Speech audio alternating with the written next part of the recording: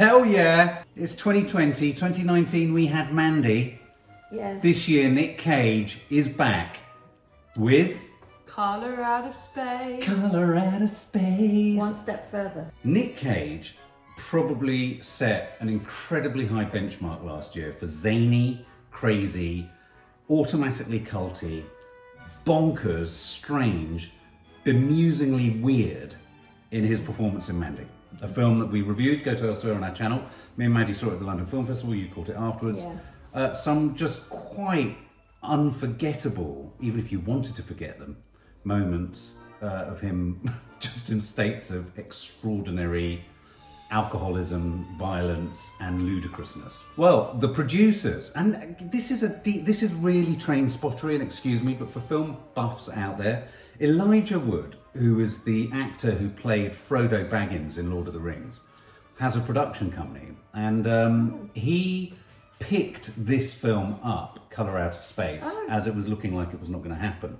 And he approached Richard Stanley, the director, to come out of hiding. Yeah. Because he went into hiding after he was fired from directing The Island of Dr. Moreau, starring Marlon Brando. He went into retreat. He's known for being a bit of a cosmic mental nut job. Okay. Whilst making the film, he hired a group of witches to look after his cat. Of course, as you do. That's as mad as he is. He's crazy. He's advised that people take edibles to go and see this film. That's his active advice is, I've made a film, go and eat drugs. Eat drugs and see this film, is what they say. So I'm leaving it at that. Oh my God. So Colour Out of Space is a movie based on an H.P. Lovecraft story written in 1927 about a meteorite that strikes the Earth and weird shit happens. Most notably, the landscape and life and everything takes on strange hues and colours and what have you. It stars Nick Cage. It also stars, bizarrely, sort of acting royalty almost, in Jodie Richardson. Madeline Arthur, and she was the daughter of Amy Adams' character in Big Eyes. I mean, this is a cosmic sci-fi horror film. And it's just out there. I mean, literally, words are kind of failing me. I was so excited about us getting to reviewing this that, in a way, I think we should just put up the poster now and just look at that. And that pretty much describes it. Because it's pink, it's mental, and it's nuts. Yeah. What were you expecting with everything you know about Nick Cage? Everything you know about Nick Cage? I was expecting a Mandy type thing. Right. Yeah. So something quite psychedelic. Yeah. Very WTF. And I was expecting Nick Cage to go, mental. Yeah.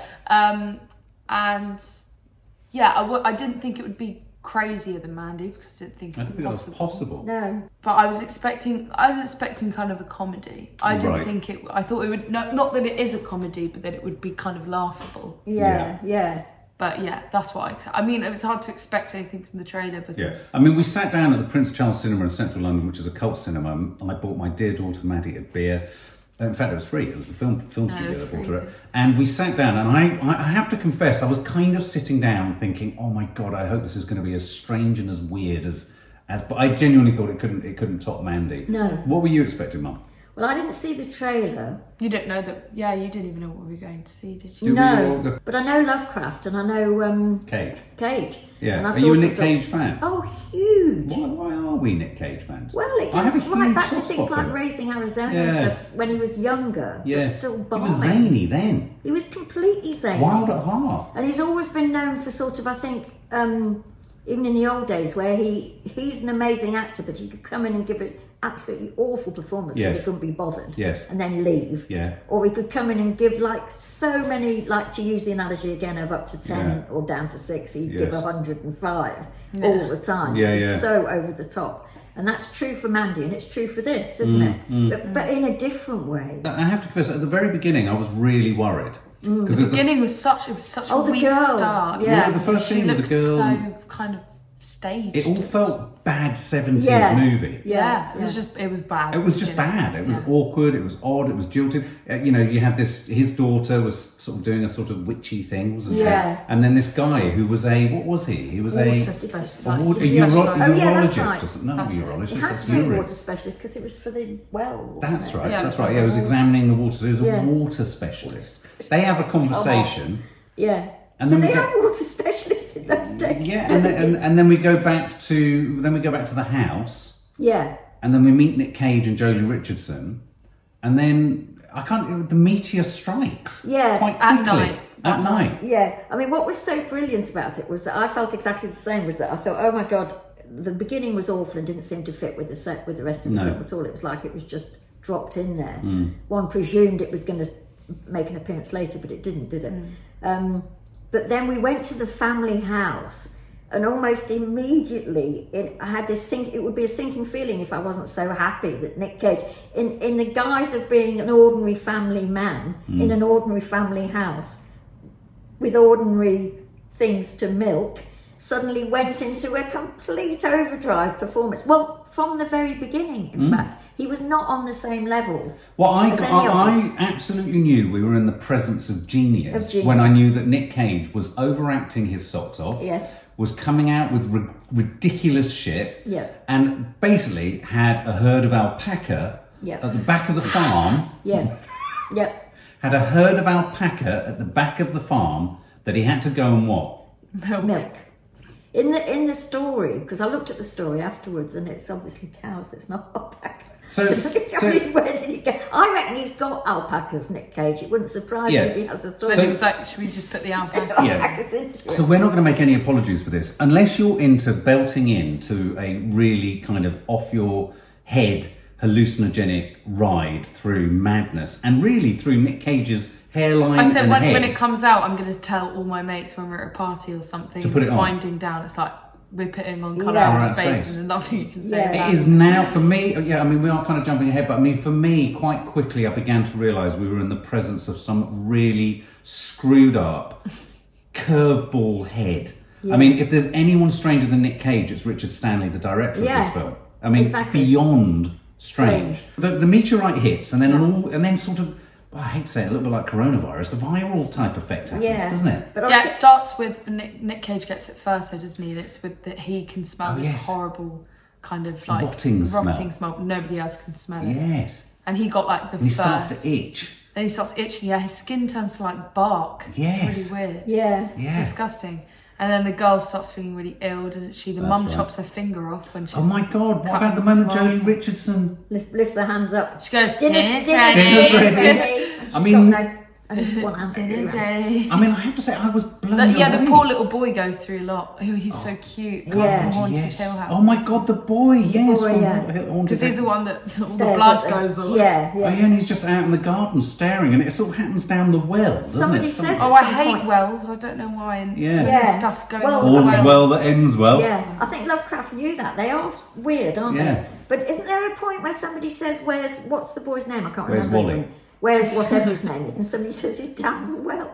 Yes, isn't he climbing into the well or something? He's down the well. Well, what starts to happen is a sort of disconnection happens between everyone, right down to so for me, I thought Jolie Richardson was mesmerising. I mean, how she ended up in this film, I don't know, because she sort of is quite a classical actress. Yeah, exactly. She's obviously the daughter of Vanessa Redgrave.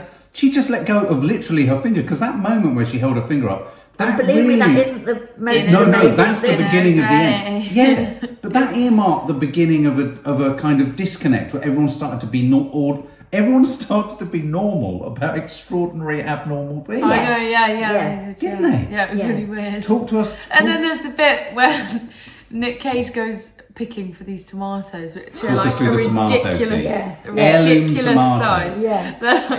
And then he just goes into the kitchen and bites into each one of them and then spits out the bite. But he does it to every single one. So he goes, and then the wife comes. And then the wife comes down to, and then he like chucks it in the bin like really hard. And then the wife comes down to try and tell him, we need to get something fixed in the house or something, but he's just going mental. She's like, "Oh my God, you're like, I can't talk to you." And then she goes away, and then he just goes back to normal and goes, "I think it's a great idea, honey." Like, it's to completely just bite reverses where he's at. It was just so weird. It made no sense. I mean, the idea that sort of this meteor or whatever it was, that as well as sending things magenta, also sort of encouraged these enormous fruits and flowers. Yeah, it was like tasted of nothing. Genetic modification. But then nobody sort of gave Nick. Well, nobody thought that Nick Cage would convey that to us by taking bites out of his huge things and throwing them down. Absolutely. And I mean, and then there was the whole thing of everybody treating Nick Cage as if he was just a normal dad who, somehow, didn't you think? I mean, I'm taking her to the hospital because she's got a... Well, I thought Nick Cage did a remarkably odd job of being the man of the house. Yes. I mean, he stayed the man of the house, yes. even when he had moments where he started to break out into Trump language. Yeah, yes. He would start talking like this out of absolutely nowhere. It was so weird. It was like... That is so weird. It is, the whole... No, but it was so weird because it didn't fit. And I'm like, so why there'd is be he moments where he'd be like the Trump? warm, lovable dad, or the dad that's trying to protect in this very curious scenario. Yeah. I don't think you guys respect me enough for me to be your father. Yeah. And then he just like goes somebody said somewhere that, I mean, this isn't my original thought, but it's so true, is that he conveyed his normality by, he'd be mad as a hatter with his glasses off, and then he'd convey his normality by putting his glasses on, and that meant that he was back to being normal, except he just wasn't. So it was like true. Absolutely ridiculous. It was like whatever move he would make in his character development to sort of anchor himself and bring normality was weirder than the thing before. Yeah. So there was anyway, basically this spiraling sort of mess develops. And the only kind of like sane person in all of this is the water specialist. Yeah. Because he's the only one that knows that the water. So the water's contaminated with whatever this meteorite is, because and Nick Cage keeps drinking it. Like he keeps putting the ice in his whiskey glass, and the ice you can see has the weird like psychedelic colours in it, and it's just funny because it's like everyone's telling him that the water's contaminated. He's the one that just keeps using ice cubes. Yes. Don't you think he's from a different film, that guy? Yeah, absolutely. It's like he keeps wandering in from some sort of almost TV series. Do you remember at the very beginning, and I'd forgotten this, but then I looked at the story, and Lovecraft starts a lot of his stories with the idea that, I mean, he's always got the idea that underneath the surface of the landscape is something far more ancient than we'd want to know about. And do you remember the very beginning of it? There's a voiceover before we get to the girl on the beach, and it's talking about the landscape. It goes through all the things. And that, in a way, was... What's the name of the director? Richard Stanley. Richard Stanley at that point was making a Lovecraft film, and then suddenly it all spiralled out of control. I'd love to know what it's like directing Nick Cage, because I guess if you're Richard Stanley, you've got this idea and you're clearly whacked out as it is. He wears a Stetson, he looks nuts, he probably eats edibles all the bloody time. I love this guy. He's brilliant. He looks brilliant as well. But so you rock up on set with Nick Cage. If Nick Cage suggests, why don't we go this way with this? How do you say no to him? Well, I wouldn't want to say no. No. I want to go everywhere Nick Cage's brain wants to take him. Well, exactly. I wonder if that first scene, which didn't fit in with any of the rest of it at all, because Nick Cage was the original film, was what Stanley thought. This is the way this film's going to go. And then Nick Cage comes along with his glasses. And was like, no. Hold my microphone. Hold my microphone. Yeah. They're going to go and milk the alpaca. And milk the alpaca. Come on, that's the line. I mean, it's become asked. No, the line is where he's in okay, so then there's a really horrible bit where the film took quite a dark turn. Oh, it just takes such a dark turn. The mum and the little boy get attached to each other. Well, she takes them back into their her bodies. Their bodies. We have body horror. Yeah, it's like Cronenberg. It's disgusting. And first of all, there's a bit where on the couch and they're making weird noises and weird fluid is coming from. You can't stress enough how disgusting it is. And then they're making these noises, and Nick Cage is like, "Why do they keep making that sound?" Like totally insensitive. When there's your wife and your youngest child attached to each other, you're complaining about the noise they're making. And then there's the bit where they've taken them upstairs and they're becoming even more disgusting and gooey. And then the dad comes up after having killed because all the alpacas get attached to each other as well. And they're this big gooey mess, and he kills all of them and then cries. And he's really sad. And then he comes upstairs with the blood all over his face. He goes to the two older kids, "Get out, I'm going to deal with this." And then she goes, "Like you dealt with the alpacas." He goes, "Get out."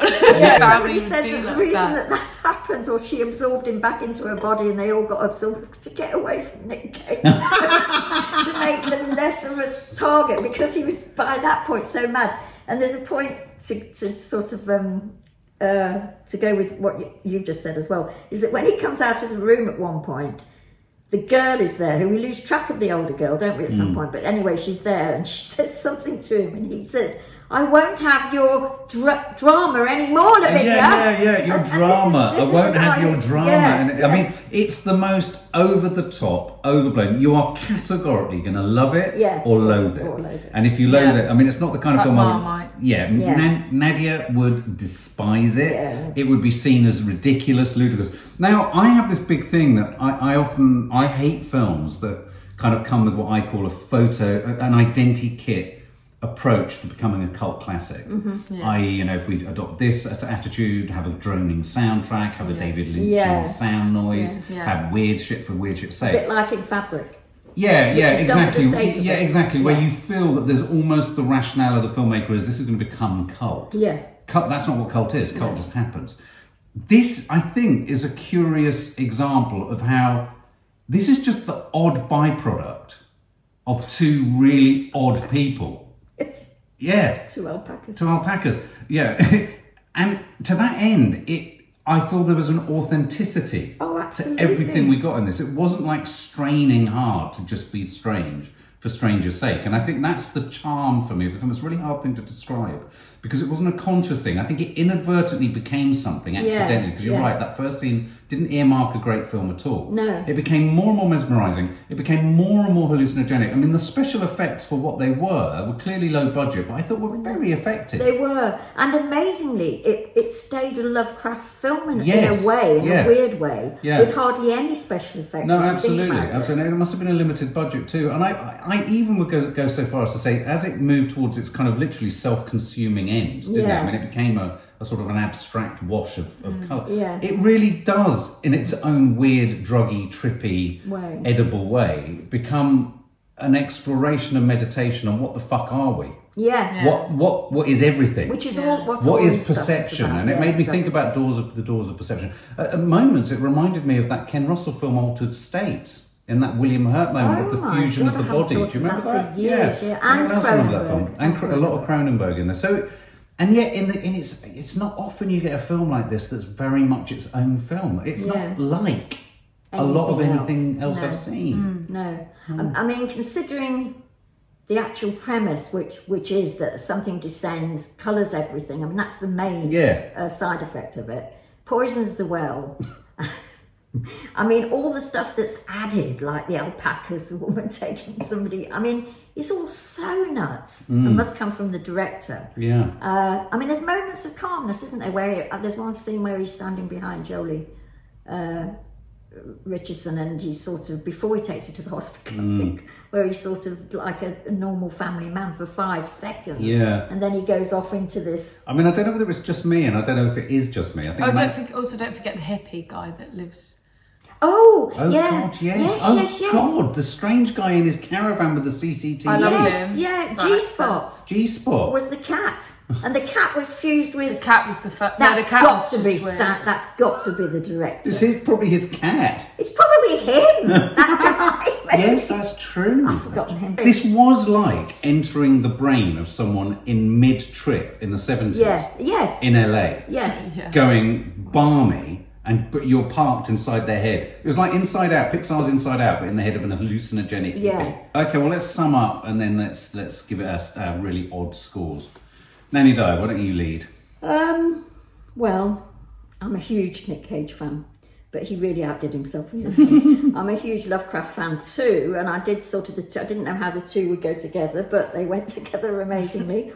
So we got some Lovecraft, as I say, so we got some sort of traditional horror in terms of Lovecraft fans, but then we got Nick Cage just mental in a good way. I mean, like almost I can't say how. It's so hard to. We've already said, like almost every time he's in focus, he's balmy. I mean, he's absolutely mad, and even when he's trying to act normal, he's even more mad. As somebody said in one of the reviews I read, that he's not just frightening the audience, he's frightening himself, which is absolutely true. You felt like he didn't know himself what he was going to do next. No. And it must be so exciting to direct. It must be, mustn't it? And maybe they had to sort of trawl through people who were willing to work with him, like Jolie Richardson. That's probably why she did it, because she said, "Oh, well, go on then, all right." Yeah. But it looked amazing. It's I love the soundtrack. It was completely just mental. I can't even sort of go into the story more than that because none of it made sense. I would give this film, God, what would I give it? Because, oh, blimey, that's a difficult one. Yeah. I think I'd say 100. Fair dues. Because for what it is and for what it wanted to give us, it gave us it. Yeah. I'm a huge Nick Cage fan. For me, this is one of those guilty pleasures. I thought he would not be able to pull off the trick of another Mandy. No. And this isn't another Mandy, though you can't fail but see parallels because it's just whacked out, weird and bizarre. And Nick Cage is at the colourful. And very colourful. Yeah, very colourful. And Nick Cage is at the centre of it being very, very, very odd. He was weirder in this though than he is weirder in this. It makes him seem normal and manly. Yeah, it really does. It does. So at a point where I thought Mandy couldn't be out-Mandied, it's been out-Mandied, and it's been out-Mandied by this. I thought for what there was of a story, it was redundant. The reason it works for me, and it won't work for most people, because I think a lot of people will find it sort of just too much and too out there and too whacked out. But this is what I think cult indie cinema is all about. This is all about experimenting, pushing boundaries, being shocking, and not caring.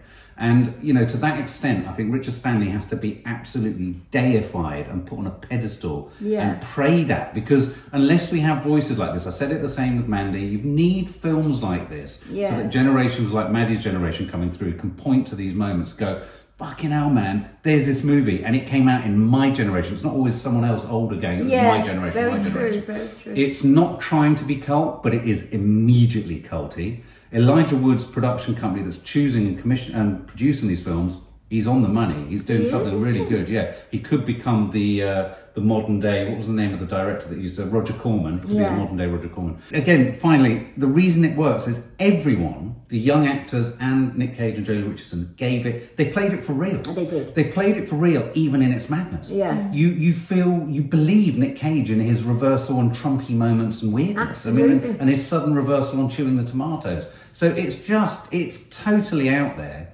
I would recommend, I don't drink or smoke drugs, but if you do partake in either, they will only add to this. They will only add to this. So enjoy, and I think it's a great idea for an end. In terms of a score, I'm giving it an unreserved 100 out of 100. Blimey. I mean, you guys have pretty much said what there is to be said about the film because it's so whacked out and weird. You won't understand this until you see it, but then it's so hard to say anything about it because it's just... It is. I don't really know what the story-line was. I don't really know what was... It was just such an entertaining film. Like it was just... it was just funny looking around as well at the audience because they were all just sat there like, what is happening? I'm loving it, but what is happening? And we had like a group of like young guys, didn't we, next to us who were just getting so drunk off all the free beers. It just must have been like even crazier.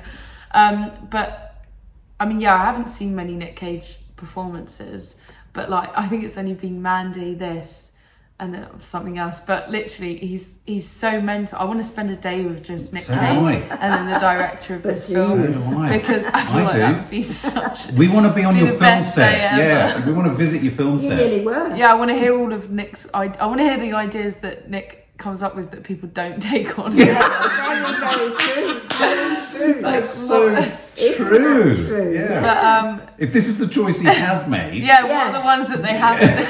Exactly. But I mean, it was absolutely. It was just amazing. Like, I want to watch it again with a group of mates when everybody's like really off their face because it would just be so funny. It made me want Friends. Yeah. Shut up. But the colour. I really loved the colour that they used as well. Yeah. Because it was like a bright pink, but it's not like a colour you've seen. But it's not. It's almost still a colour you haven't seen before. No, absolutely. Right. Absolutely.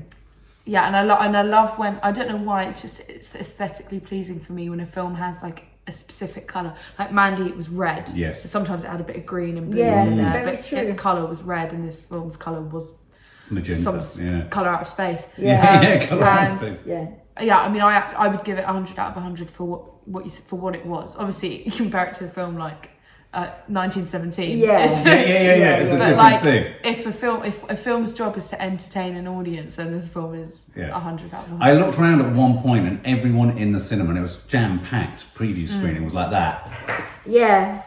Because it had been very weird and whacked out, and you know the whole time you're watching it could go absolutely anywhere. When it took that dark turn with the mum getting attached to the kid. When I say attached, I mean their bodies entwined with goo. Entwined. It was just, I was shocked. I was. Yeah. And then it was just how kind of like dismissive the whole family was with it as well, apart from like the stoner teenage boy. He was kind of like, what the hell? that Nick Cage is just there like, why do they keep making that noise? It's just like so weird. It's your wife and child dying. So 100 out of 100. Yeah, I would give it 100. Richard Stanley, I adore you. I pray at the altar of your belief in making this. Because you know he's now endeavouring to make a trilogy of H.P. Lovecraft films. Oh. If this does well, he's going to make 2 more. Oh, brilliant. And I'm utterly chuffed. I'm there. Yeah, well, so there you go. And I think we've got to do one thing, guys. What? We've got to go milk the alpaca.